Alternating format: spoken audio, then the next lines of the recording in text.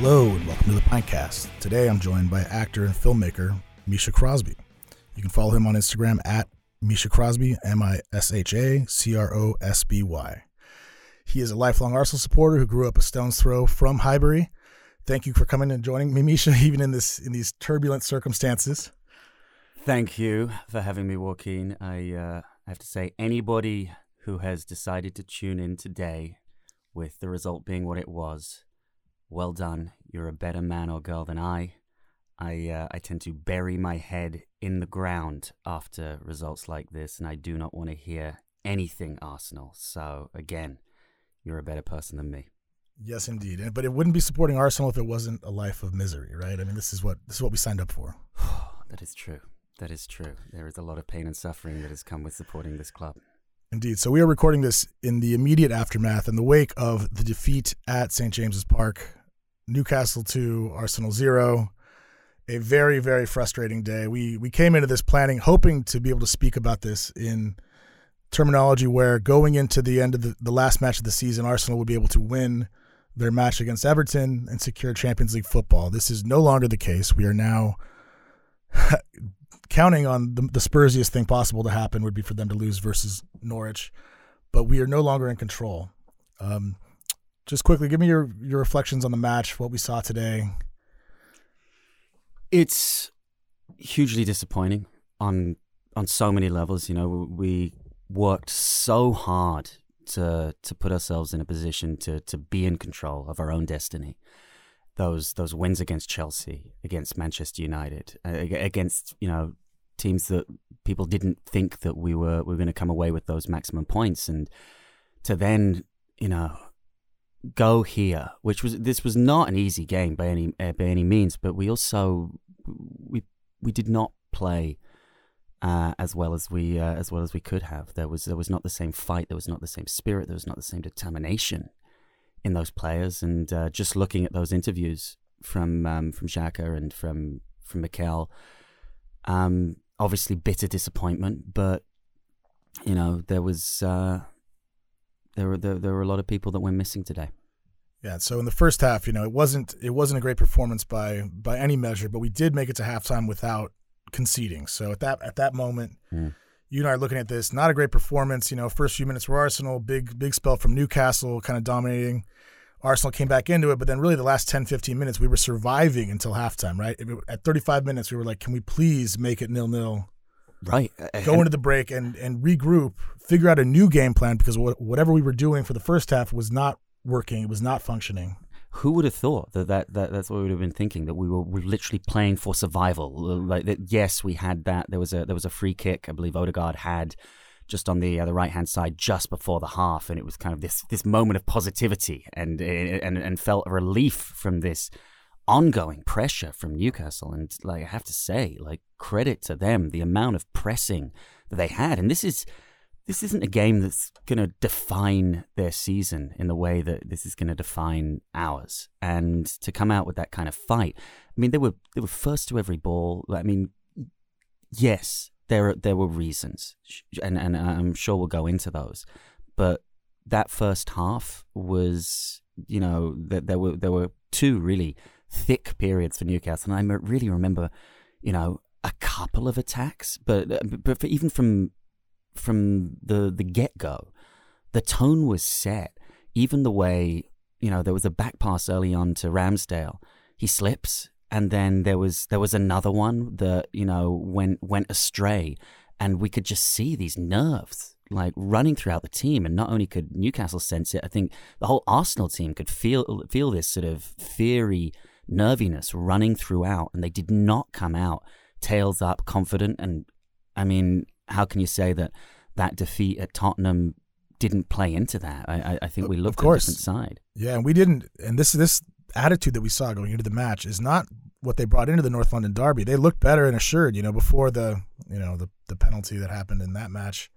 Arsenal were on the front foot, right? They were in the ascendancy, and they came out looking up for it, right? They looked like they were going after it and up for the fight, which today, it just, like you saw from all different departments on the field. We saw nervousness. We saw, you know, bad touches. We saw people that normally don't, El Neni, wayward things where he's normally more safe with the ball. Mm-hmm. Newcastle did do a good job of cutting down space and keeping Odegaard tightly marked or not able to get out and really facilitate any attacks. Sure. It was, so technically, it's as far as the way tactics were put out, not the way Arteta planned it, but the way it all happened on the field, they definitely got the best of us there. Absolutely. And it was alluded to even on the televisions, like we didn't seem to be set up to handle Newcastle coming at us like that. Odegaard had so little time to influence the game. You just had to look at his kit. He was drenched in like mud stains all around, before we went in at half time. Like any opportunity for him to have, even to do his one touch bits of magic that we've seen so often, were just negated. I barely remember him getting a chance to get on the ball in that half and influence it, and for it, I barely remember us being able to tassel control and actually set up a rhythm. Yes, of course, everybody knows we were going to try and pass out from the back, but they didn't let us do it. And when we didn't have the time to, and when we couldn't settle, there wasn't a good enough alternative, right? And whether that comes down to Arteta not planning that well enough, or the players just not responding to what they should have done in that moment. We're not in that dressing room, but certainly it was difficult to watch. Yeah. So, and certainly the one takeaway from the first half that we have to mention is the Tomiyasu injury, him getting subbed off for Cedric. This does affect what happens later in the match. Starting to have to adjust our shape that quickly. He's one of our best defenders out there. We don't want to have to take him off. Bringing him on, we bring on Cedric, who you and I both agree is a serviceable backup, but has played way more minutes than we ever want to see him see. For him to actually play. Yeah. Like ideally he would play 5-6 matches a season. He's played 15 to 20 or more. Who knows, right? Like he's probably in the north of 20 appearances. He's been our regular right back for all intents and purposes, right? He's been the guy that has had to be there time and time again. And listen, I cannot fault the guy's spirit, his determination, and his attitude on the field. He's really not been left short in that department, but on his athleticism, which is something that, physically may, quite frankly, be outside of his realm on this. He's not the same athlete as Tomiyasu. He's not somebody that I feel is as assured in those moments. And I think that's no, there's no shame in that for anybody to say. And also against a very physical and imposing side in Newcastle, we saw immediately when he came on, we're looking at a corner kick for Newcastle. Yeah, and they're sending up a 6'6" defender, and the rest of the people, and they're all a bunch of big lumps. There's not too many little guys, and then here goes in Cedric, and it's like, oh shit, right? Yeah, we really have to change how we attack this. Tomiyasu is a center back as well as a right back, and is imposing and strong enough, so it changes everything. There was a telling moment though, where usually you would expect Tomiyasu to show that winger back down the outside, but you could tell that there was just something still not quite right, and it looked like his hamstring in the end.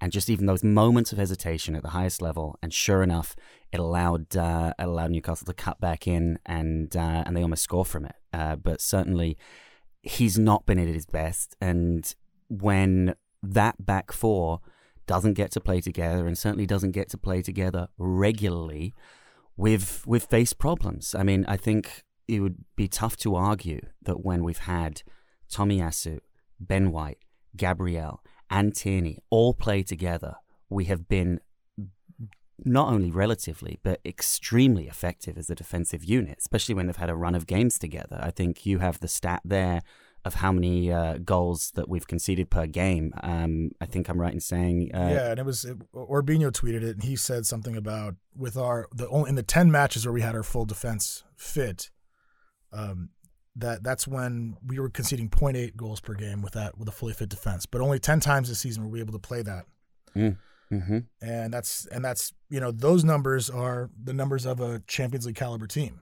Sure. And when that has been the case and they've had that run of games and you can see that solidarity, I've felt very comfortable as an Arsenal fan at the back, which is words that not many Arsenal fans ever expect to hear. But it really felt solid. And even, that imposing figure of Ramsdale and the character that he brought brought into the side really made a difference, and we've certainly missed something that when they haven't been able to have those run of games. Yes, we can say that having Gabriel, injured towards the end of the last game and Ben White out for a few games, that they didn't look at their best today. They looked just a little bit off the figures that we've seen them, but I don't want to go around making individual excuses on the pitch. Sure. If there's any moment to really be up for it, this is it, right? Sure, things happened at Tottenham. The man sent off early on. It changed the trajectory of that game, right? And you know what? You can bring that down to individual moments. You can bring that down to the moments that happened on that day. Fair enough. Today, there weren't really those excuses, and we still went missing. And again, if you can't get up for this, I don't know what you can get up for. Yeah, and it was clear with Granit Xhaka's comments after the match that he's disappointed in the performances of some of his teammates. The rest of that stat from Robinho is that we concede 1.4 goals per match. Right. And from 0.8 to 1.4 is a huge difference, right? In most of those games, that is the almost will double be the difference. Yeah. Almost double, right? And so yeah, that's a big deal. But so just moving on to other stuff that happened in the second half. We move along to the goal. Ben White is making a last-ditch tackle, has to try to get there ahead of him. I mean, sure. With the way that Wilson was finishing, he probably would have missed that one off of his knee more than likely. But he forced him into the challenge. It was a good chance. They got down the wing. Yeah. White had to try to get there in front of him. That's not as bad of an own goal as we've seen, elsewhere, but it's just really fucking unlucky and on the worst possible day. Right? Sure, and I can't fault Ben White for that. I mean, he's running at full pelt to try and get back there in front of the defender. If he doesn't run back at that kind of pace to get back there, the attacker gets ahead of him, and the chance of a goal are high. So I think he does his job. It's unfortunate, like you say, and the fact that we were stretched that much and we were in that position in the first place is the issue at hand, not the fact that Ben White makes an unfortunate error. Yeah, so let's talk a little bit about the substitutions. We won't dwell too long on today's match because I'd rather just talk big picture because there's no reason to dwell on this much longer than we already have. But so right before that goal, right, we made the quick substitution. Emile Smith-Rowe comes off for Gabriel Martinelli. That's like the 52nd minute. Mm-hmm. He comes on. Immediately shows a little spark down the left. Yeah. Starts create something. We don't really get much of the chance. Then they pretty much immediately go down there. There's a foul throw by Tavares. They get a break down the wing, and that's where that first goal happens. Mm-hmm. We then, just as looking at what Arteta did, he went Arsene Wenger style about going putting 4 or 5 attackers, 6 attackers. Mm-hmm. The next substitution, right? So you would say the Emile Smith-Rowe for Gab Martinelli is a like for like substitution. Sure. But the rest were very, very aggressive. We have Pepe, or we have Lacazette coming on first for Tavares around the 61st minute. Mm. So we're dropping a fullback. We're switching to a 3-5-2. In the 72nd minute, we bring on Pepe for Gabriel. Mm-hmm. So we're still playing a 3-5-2, but we're moving Xhaka to left center back, and going all out with 3 attacking substitutions, doing what we can, but really. Pepe didn't really show us anything when he came out there. He ran after a couple balls down in the corner. Nothing really came of it. He had a chance that came to him kind of late on where, he was at the far post and he laid it off. And we tried to get something and Odegaard tried to shoot there, but there wasn't really anything clear. They had that box packed so tightly. It felt like it was a numbers game at that point, right? And like whether there was an actual, plan other than let's flood as many attacking players up there and force them to man mark in areas where they perhaps weren't looking for it. The congestion was an issue. I mean, there were so many attackers, and I was half expecting number 11 and Sylvain Wiltor to come on at one point. Exactly. But it was... Where's Connie when you need him? Right? It was one of those that, hey, could a lucky break have happened? Could the ball have fallen more kindly, especially on... There were certainly a couple of corners that happened in that spell there when there was pressure and just the right glance. All of a sudden, it's 1-1. All of a sudden, who knows what way that momentum takes us, and then we're having a very different conversation right now. It didn't. I can't say that we would have deserved it had we managed to pull back that goal or even pull back both of them. But hey, it was a game of fine margins, and certainly I can't hold any grudges against the way the result went down. No, and when you look back at it, think of like chance creation. Like, what did you see? If you go back and look at highlights of this match, how many really good chances did Arsenal have? There was very, very few. There was really no. it wasn't like we had one-on-ones clear on goal. There was nothing really easy out there. You have a defender. I think in the first half, the only noticeable chance was one of their defenders, taking a Saka shot off his body, going out to a corner kick. That didn't even reach the goalkeeper. It wasn't right. It wasn't a shot on target. It didn't get there. I can't remember their keeper being tested. I just don't remember that moment happening. I remember Ramsdale being tested a couple times, and he actually pulled off a wonderful save down to his right. But no, there were so few and far between. And I mean, Saka's maybe somebody we should talk about, because if we are going to talk about these players and the bigger picture of the games of this kind of magnitude and what they have to encounter, some of them weren't able to step up. Can you lay all the blame on Saka? No, absolutely not. There was a collective effort here, but the last few games, he hasn't been able to replicate the kind of energy going forward, and as he had earlier in the season, and those are big shoes to fill, because he set such a high bar for himself. Certainly there were a couple of moments where he was able to cut in, but then I think we've also got to look at the idea that he's probably not getting the same level of freedom on the pitch as he was. I mean, a lot of the times you see Saka there where he may have been allowed to have been one-on-one with players before. You see a lot of times now there's doubling up to make sure, that moment when he does cut in, which he always does not create the same level of opportunity. But if you have Martinelli on the other side doing the same thing, there's only so many times you can double up on players. And so whatever was happening on one side, there wasn't enough, quality throughout the team, right, to be able to back that up. And so to your point, so now what we're getting down to now is actually more about squad management, and it has to do with Arsenal as an organization, Mikel Arteta as a manager, and what he decided to do with his squad. At this point, we have our leading goal scorers in the season in Emile Smith-Rowe and Bukayo Saka, right?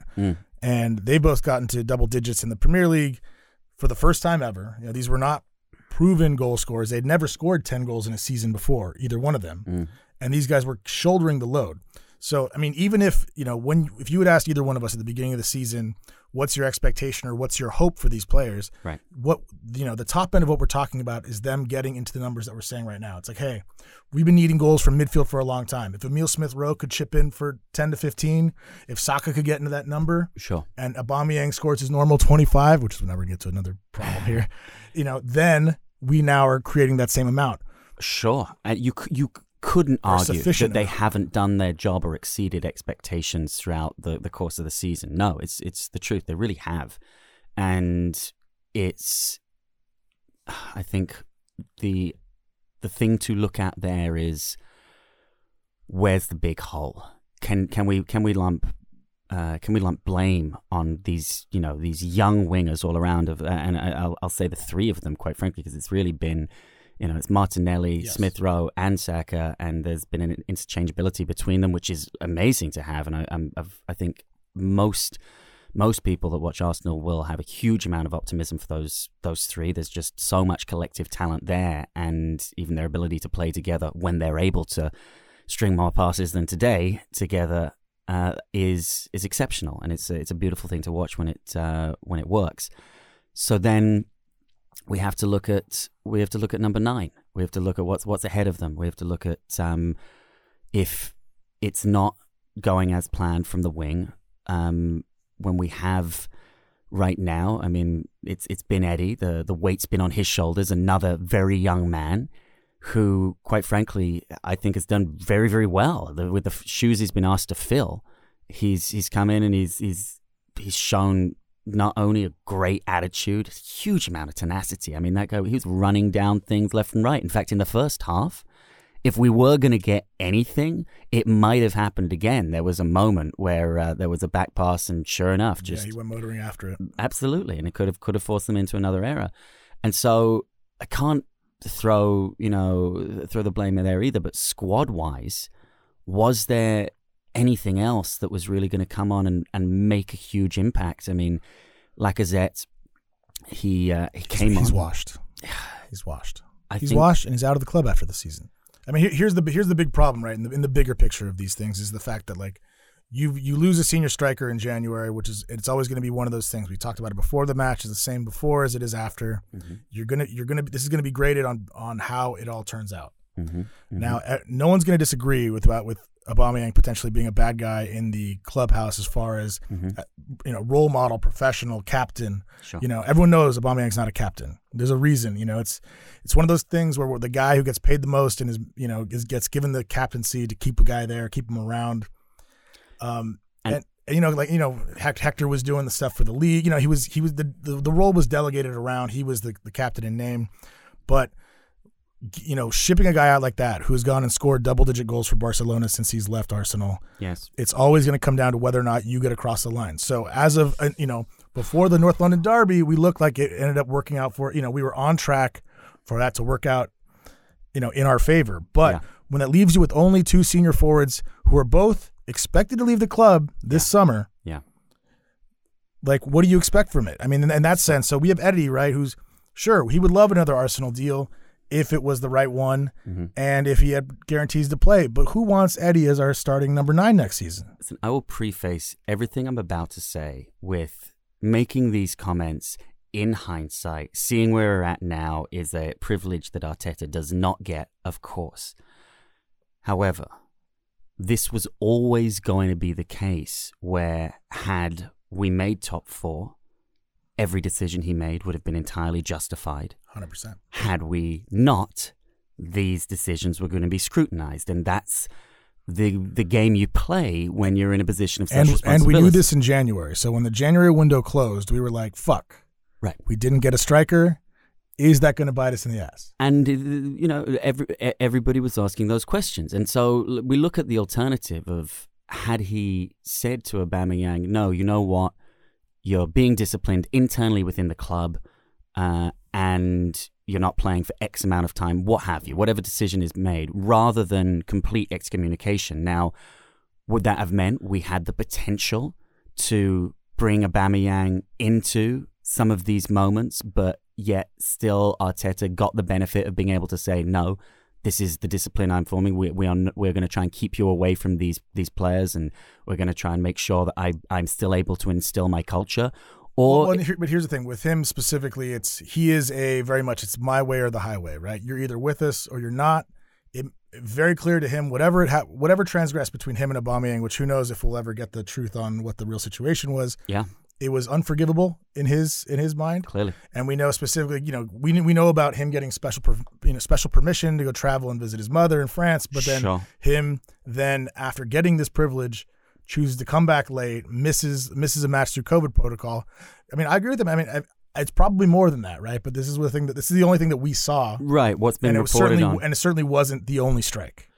Absolutely, and it's not the first time this has been an issue with him, and clearly it's also not the first time Arteta has been willing to make a big decision like this. He made it with Ozil. I think many people would fail to say that wasn't the right call with Ozil, especially when you look at how he's gone on to continue to have an attitude, it would seem like that, where he's now playing. But with Aubameyang, and maybe this is a sort of, I don't know if it's an Arsenal curse or not, but the moment that big contract was signed, things changed. The hunger changed, the attitude changed, and perhaps that level of playing for what you're worth really was something that we maybe need to look at in the future when these the captaincy seems to carry quite a heavy crown, right? It seems to fuck up all of our players, whether it's injuries or they're just out the door immediately thereafter. I mean, it's but even from Cesc to Vermaelen to there has been down the line. There's been an Arsenal except for maybe Arteta, curse. except for Arteta, I suppose. But. And listen, I think the world of Odegaard, I feel like because of he'll be the captain next season, right? I believe so, and I think he deserves it. And also, I feel grateful that he's already gone and experienced the mega club and experienced the Real Madrids of the world and all of that pressure, and now you can genuinely see that he feels comfortable and wants to build a home with Arsenal, right? And a player like that, had he been on the ascendancy and had not played for one of those clubs, I think I would be quite frankly, looking over my shoulder in a season or two, had we made it into the Champions League, thinking, okay, who's going to try and poach Odegaard? Right. But I feel like we get the advantage of him having actually seen that light, and in this case, clearly Real Madrid not working out, and now perhaps Arsenal is a place that he can build a career for the future, and he can grow into this captaincy. Somebody that we really dearly need, a player like that in the middle of the pitch. He has the ability to be an Arsenal player through and through with the style and the vision he has. It's at times it's extraordinary, right? He'll see the way the game is going to move before he even has the ball, and he'll play that pass in a single touch. And he has that elite level vision. The thing you only see in a very limited handful of players. I mean, as far as players that Arsenal have had in recent eras that had that kind of vision, there's only 3, I think, and that's Cesc Fabregas, Mesut Ozil, and then him. The good thing you can definitely see the Ozil influence in his game. Thankfully, what I do appreciate that I see out of him, that he definitely seems to be a bit stronger mentally. He's a stronger character. He's a fighter. Absolutely. He captains Norway for a reason. He's been doing that since he as a kid, in charge of all these men, because he doesn't shy away from anything. So I love the way that he seems to have been able to get more acclimated to the fight in the Premier League this season. Yeah. I've not seen a hangdog moment from Odegaard, right? In the way that if the game wasn't going quite how Ozil had wanted, if he wasn't either receiving the service he wanted, or if the ball wasn't quite like being manipulated the way he wanted, Ozil, there was a lot of hands like up in the air and just was very angry at the world for it. Odegaard takes the responsibility of this moment, and when even today, he got pushed around a little bit, but not once did I see him in a spot where he was feeling sorry for himself. So let's talk a little bit more about what this result does in terms of recruiting now. So one of my biggest concerns going into this, and where this positioning leaves us as a negotiating tactic this summer while trying to recruit better players, is that you want to have the lure of the Champions League to make that difference. And be like, hey, you're coming to us. You're playing in the top elite competition. Now, being in Europa League isn't going to stop all those transfers from happening. It may affect a couple of the very top end targets. Certainly, it's going to affect their. Obviously, money is a very important thing to offer. Sure. So they'll probably still be okay with that. But Ornstein says we're going after Gabriel Jesus. We're getting ready to put in our first bid. For him, it seems like a no-brainer. He goes to a guy go under Mikel Arteta, who he's worked with previously. Had his best seasons at Man City while Arteta was part of the staff. It seems like an easy no-brainer. And if you can do that without stepping down to Europa League, it's a sideways step. Obviously, he knows he's not going to play with Erling Haaland there. Right. So he can see the writing on the wall with the homegrown rules, the way the squads have to be comprised. It makes sense.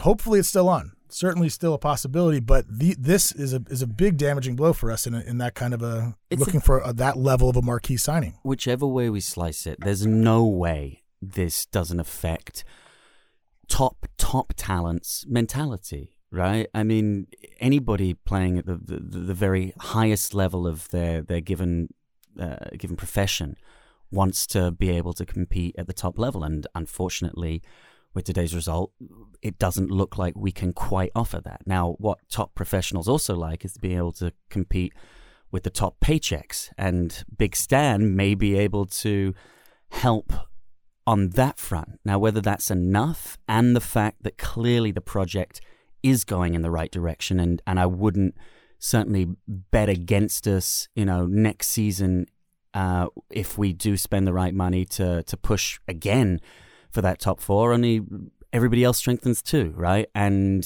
this is the trouble. We have 6, maybe 7 teams that are potentially good enough to be in the Champions League, and right now 4 spots, and you would be difficult or pressed to argue that 2 of those in Liverpool and Man City aren't almost set. They're unassailable, pretty much. Right now, the way they may as well play in their own league. Look at the points difference and the consistent level of excellence that they're able to achieve. Although, if we are going to talk about that just for a moment, when we did play them not so long ago, the difference between playing them at the beginning of the season and when we really gave them a good go. That game was fine margins. 2-0, I think, flattered Liverpool in that game, and sure, they took their moments, but we were by no means. I by no means felt there was a huge gulf between the quality. And also, those.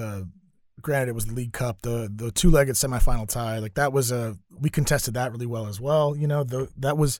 It showed what this team can do, and then Liverpool in those same circumstances showed us what having clinical finishes at the end could do. Sure, because the amount of chances didn't equate to the scoreline. Exactly, but how lethal when they did get the opportunity, right. and that ability to have a killer, an out and out. You give him the ball, he's gonna score. I mean, listen, Eddie in the League Cup looked like that guy, but sure. Quite frankly, it's not the Premier League, and so somebody that can have that level of just lethalness, quite frankly, will make the world of difference. All right, so Misha, maybe it's an obvious question, but if you can pick 3 places for Arsenal to strengthen right now, give me the 3 positions that you signed someone at. So clearly, striker and number 9. And somebody that can genuinely be a step up and where we've got. I would love to keep Eddie. If we can keep Eddie happy enough to let him know that he's got a chance to not only grow with the club, but he'll still get enough games. And certainly with European football and the League Cup and the FA Cup and the Premier League, I think he'll get games. Whether he'll get the games he wants, I think that's the question, right? And so if we're looking like we're going to lose Eddie and Lacazette is out the door, we don't just need one striker. We need 2, maybe even 3, although that's debatable. It depends. We've got a couple guys out on loan who could potentially come back. But certainly I think we've got to be looking at 2 if Eddie goes, right? And so there we go. 2 strikers. I would then say, listen, Thomas Partey, when he's been fit, fantastic. Oh my gosh, what a difference it made to have that enforcer in the middle of the park that could really combat people.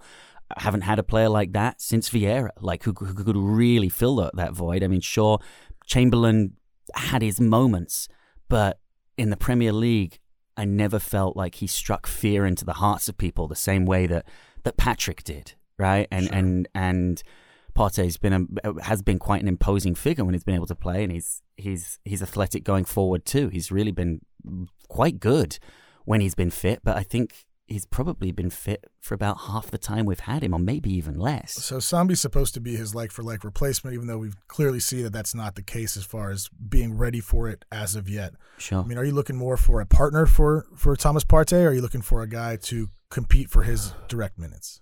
I think that if Partey's fit, I don't think that's an area we need to strengthen. I think Partey's partner is what we need to be looking at. So how do you feel about Xhaka? If only we were playing international football every single week and not Premier League football is how I feel about Xhaka, because he plays into his strengths when we play internationally, and it seems like every other international break I watch, it's like, oh, where's this guy? He doesn't turn up for us every week, and it's a mixture of maybe the occasion internationally, but I think most would agree that it's more about the type of game and the pace of the game internationally. He just doesn't quite suit the Premier League for his biggest strengths. Not that he's been awful for the second half of this season, certainly. I think he's actually tried really hard to rectify the mistakes gone past, and there were certainly less red cards, which was a positive, but also more than that, his work rate had gone up. But can we do better, and can we improve in that position? And there's also the twice and thrice bitten, like at a certain point, a player's laundry list of what he's done, his history of transgressions, you basically need a clean slate with somebody. Yeah. Eventually, because you just can't remember, the bonehead sendings off. Sure, it's been a while since the last one, but it was this season. Absolutely, and that's one aspect of the game that, I mean, it's a running gag, right? When that Arsenal-Tottenham game, or the Tottenham-Arsenal game rather, didn't happen and was postponed, I got a text message through showing me like Tottenham P, Arsenal P, as the postponed sign, and then still it had a red card, Xhaka, 58 minutes. And it's like it became a meme because it became a liability, right? Is he as much of a liability?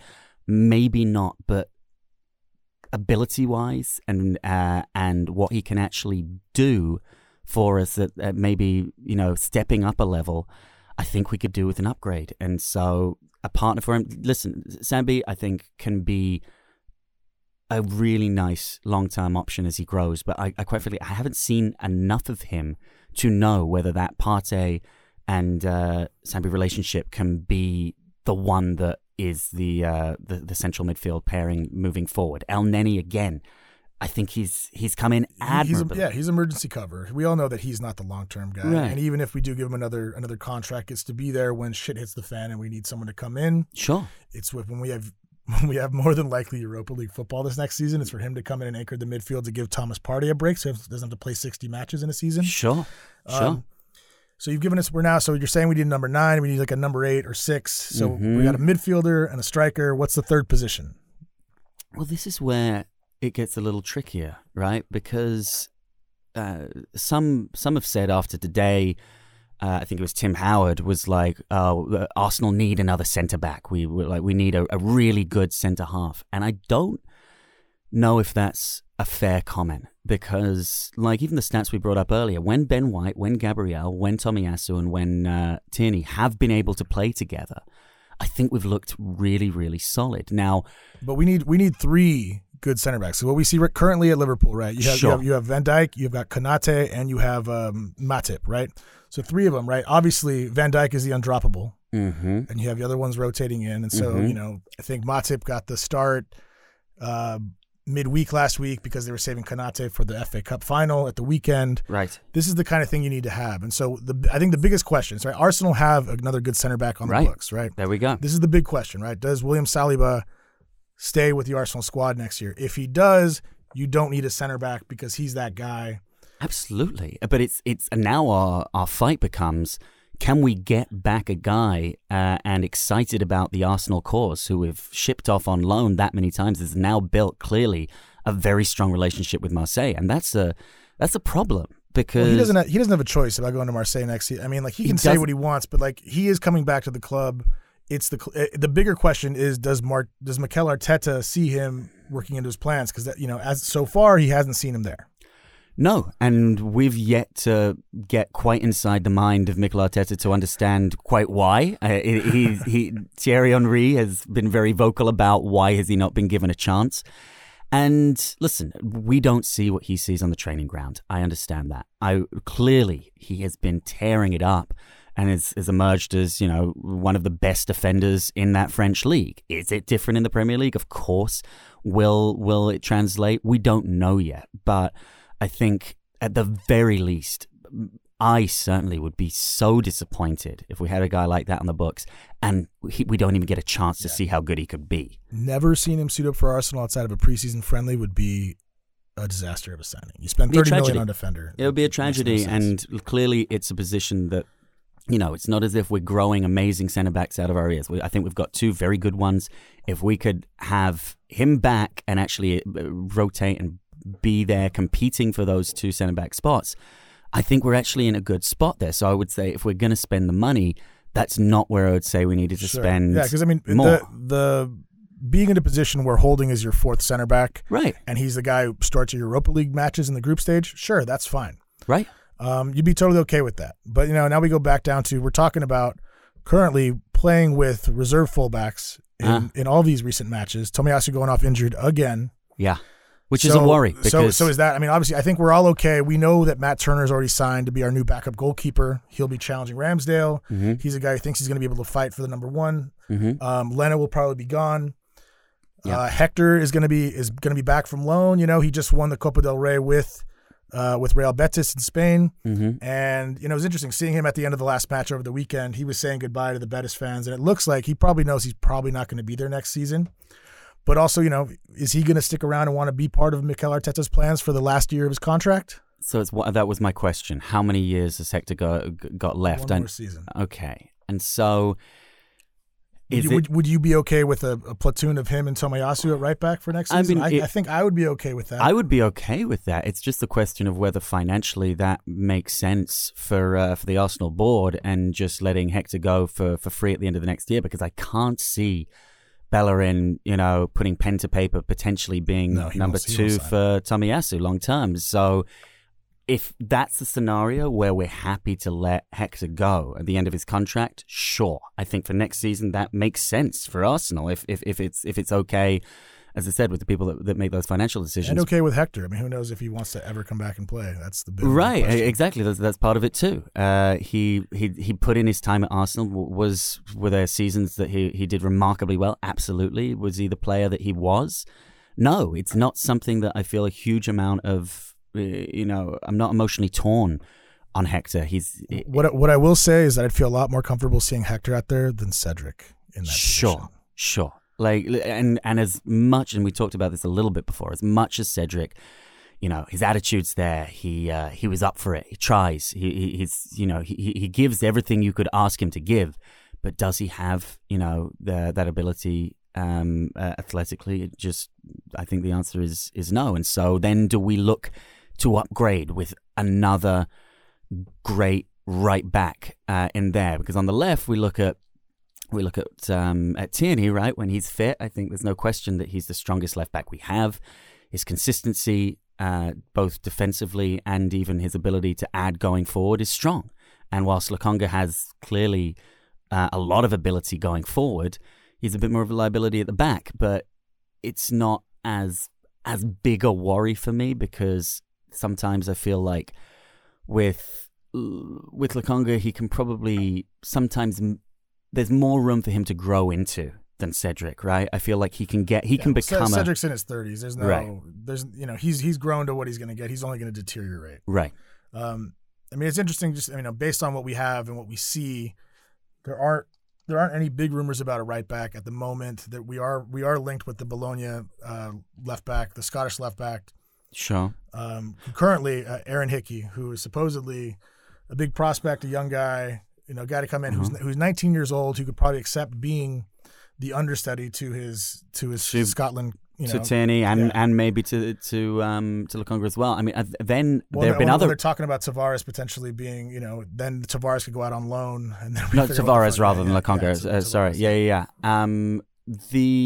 That's a potential, and you know what? It may do him good to be out on loan for a little bit, and then. So would a left back be your third then if we were picking one, or would it be a right back? I tell you what, I think it's also a mixture. Where do we need it more? It's a mixture of who's available, and one rumor that I will bring up that I was unsure about how this could work, because when I don't want to stifle the growth of those three we talked about who have been interchangeable from Saka, Martinelli, and Emile Smith-Rowe. But when we're talking about our ex-Bayern Munich star being interested in coming back... Oh, please. Don't tease me. It's something that, listen, I'd always liked him so much. Whenever he came on, during those Wenger years, there was a, I don't know, for me it was pretty plain that there was a clear star in the making. He had strength, he had speed, he had a lot of good attributes. I thought that was a lot of like what we see in Martinelli right now, as far as like raw product, like power, pace, shot on him. So we're talking about Serge Gnabry, of course. Yeah, and he has now a pedigree about him. I mean, he's won everything there is to win in the game. He's still an Arsenal fan, which is very endearing to the Arsenal faithful, of course. And if a guy like that becomes available and he wants to come, is it crazy to think, we might just say yes? It's tough, right? I would be an Arsene Wenger thing to do. I don't think it's tough. I would sign him in a heartbeat. Yeah, it would be great. And also, here's my question to you about this with him, because the way he has turned into a goal machine, the way he's such a deadly finisher now, I feel like he could play through the middle as well.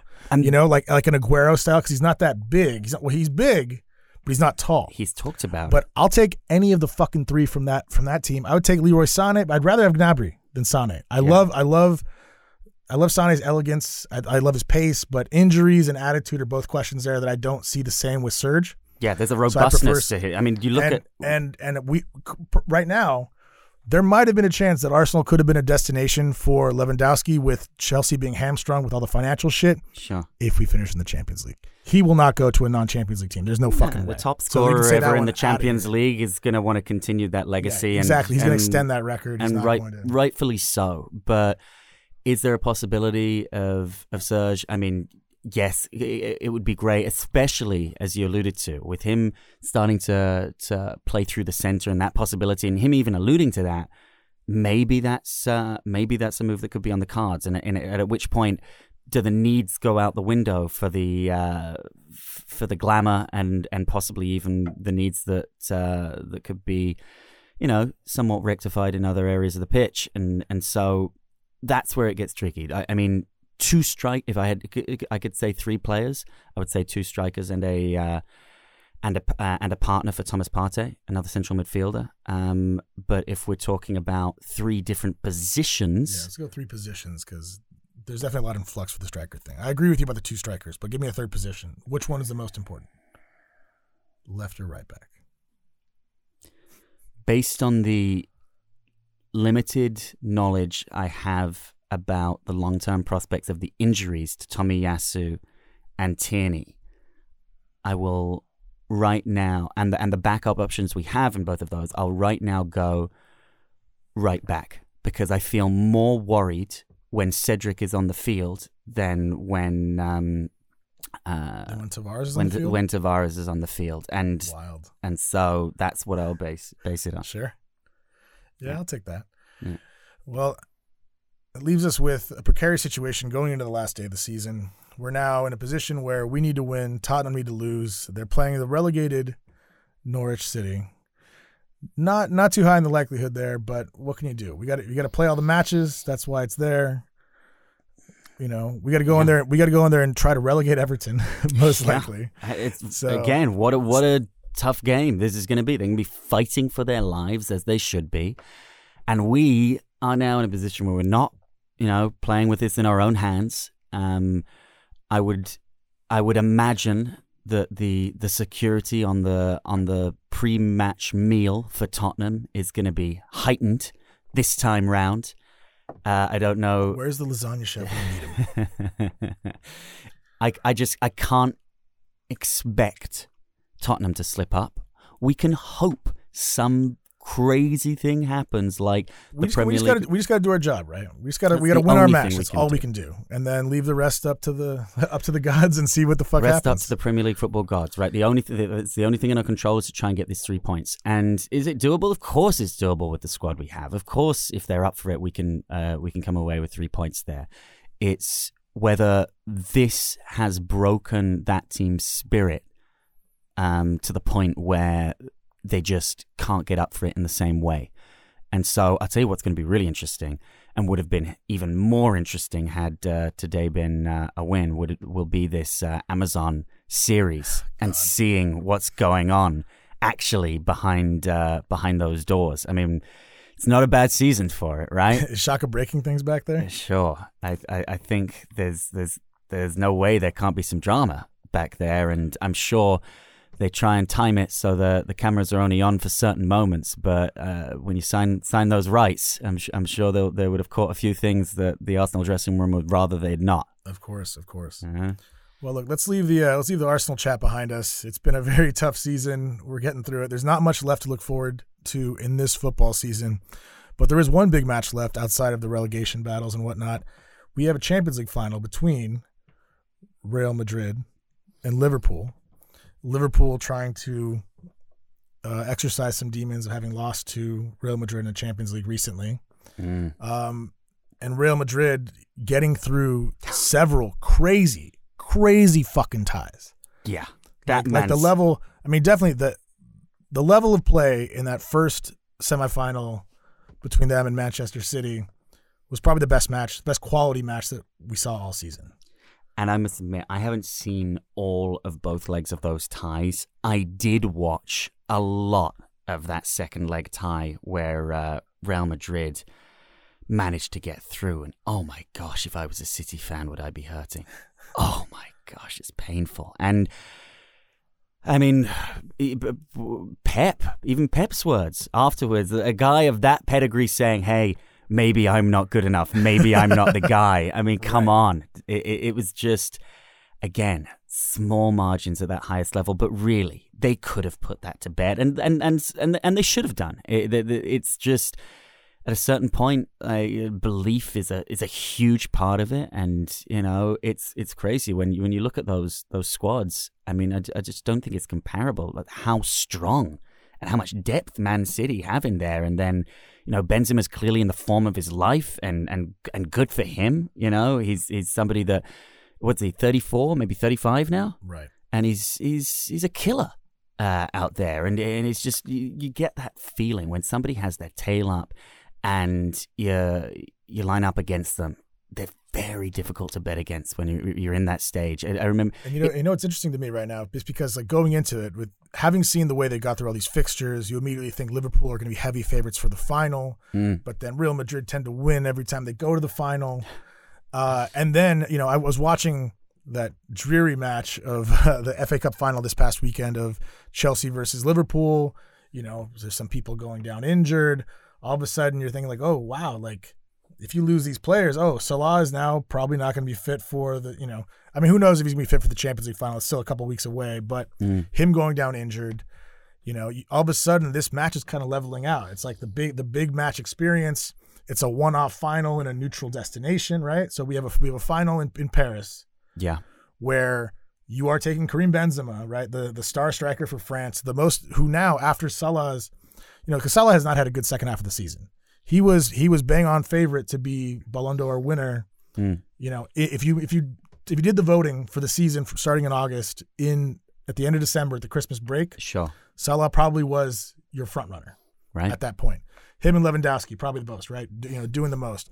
Benzema has come on and just been a fucking killer. Yeah, the rest of the season, he is the most informed striker in the world, scoring with crazy confidence and all that. And how can you not take that into account? I mean, those awards have taken in, like what trophies were there at the end of the season. And right now it'd be difficult, especially if Real Madrid go on to if Real to Madrid lift that. Beat them, how can you no-brainer. Argue against it, right? It's a no-brainer. Yeah. And, go ahead. Yeah, so here on the podcast, we always do put a little press on our guests to give us an actual prediction. So who do you see coming out with that in Paris? Give me a scoreline. Liverpool, Real Madrid, Champions League final. Finals tend to be relatively low scoring historically for all sorts of reasons, obviously. And so, I mean, again, my guess is as good as any, because who knows on the night. But I would imagine we're looking at a 2-1 scoreline, and I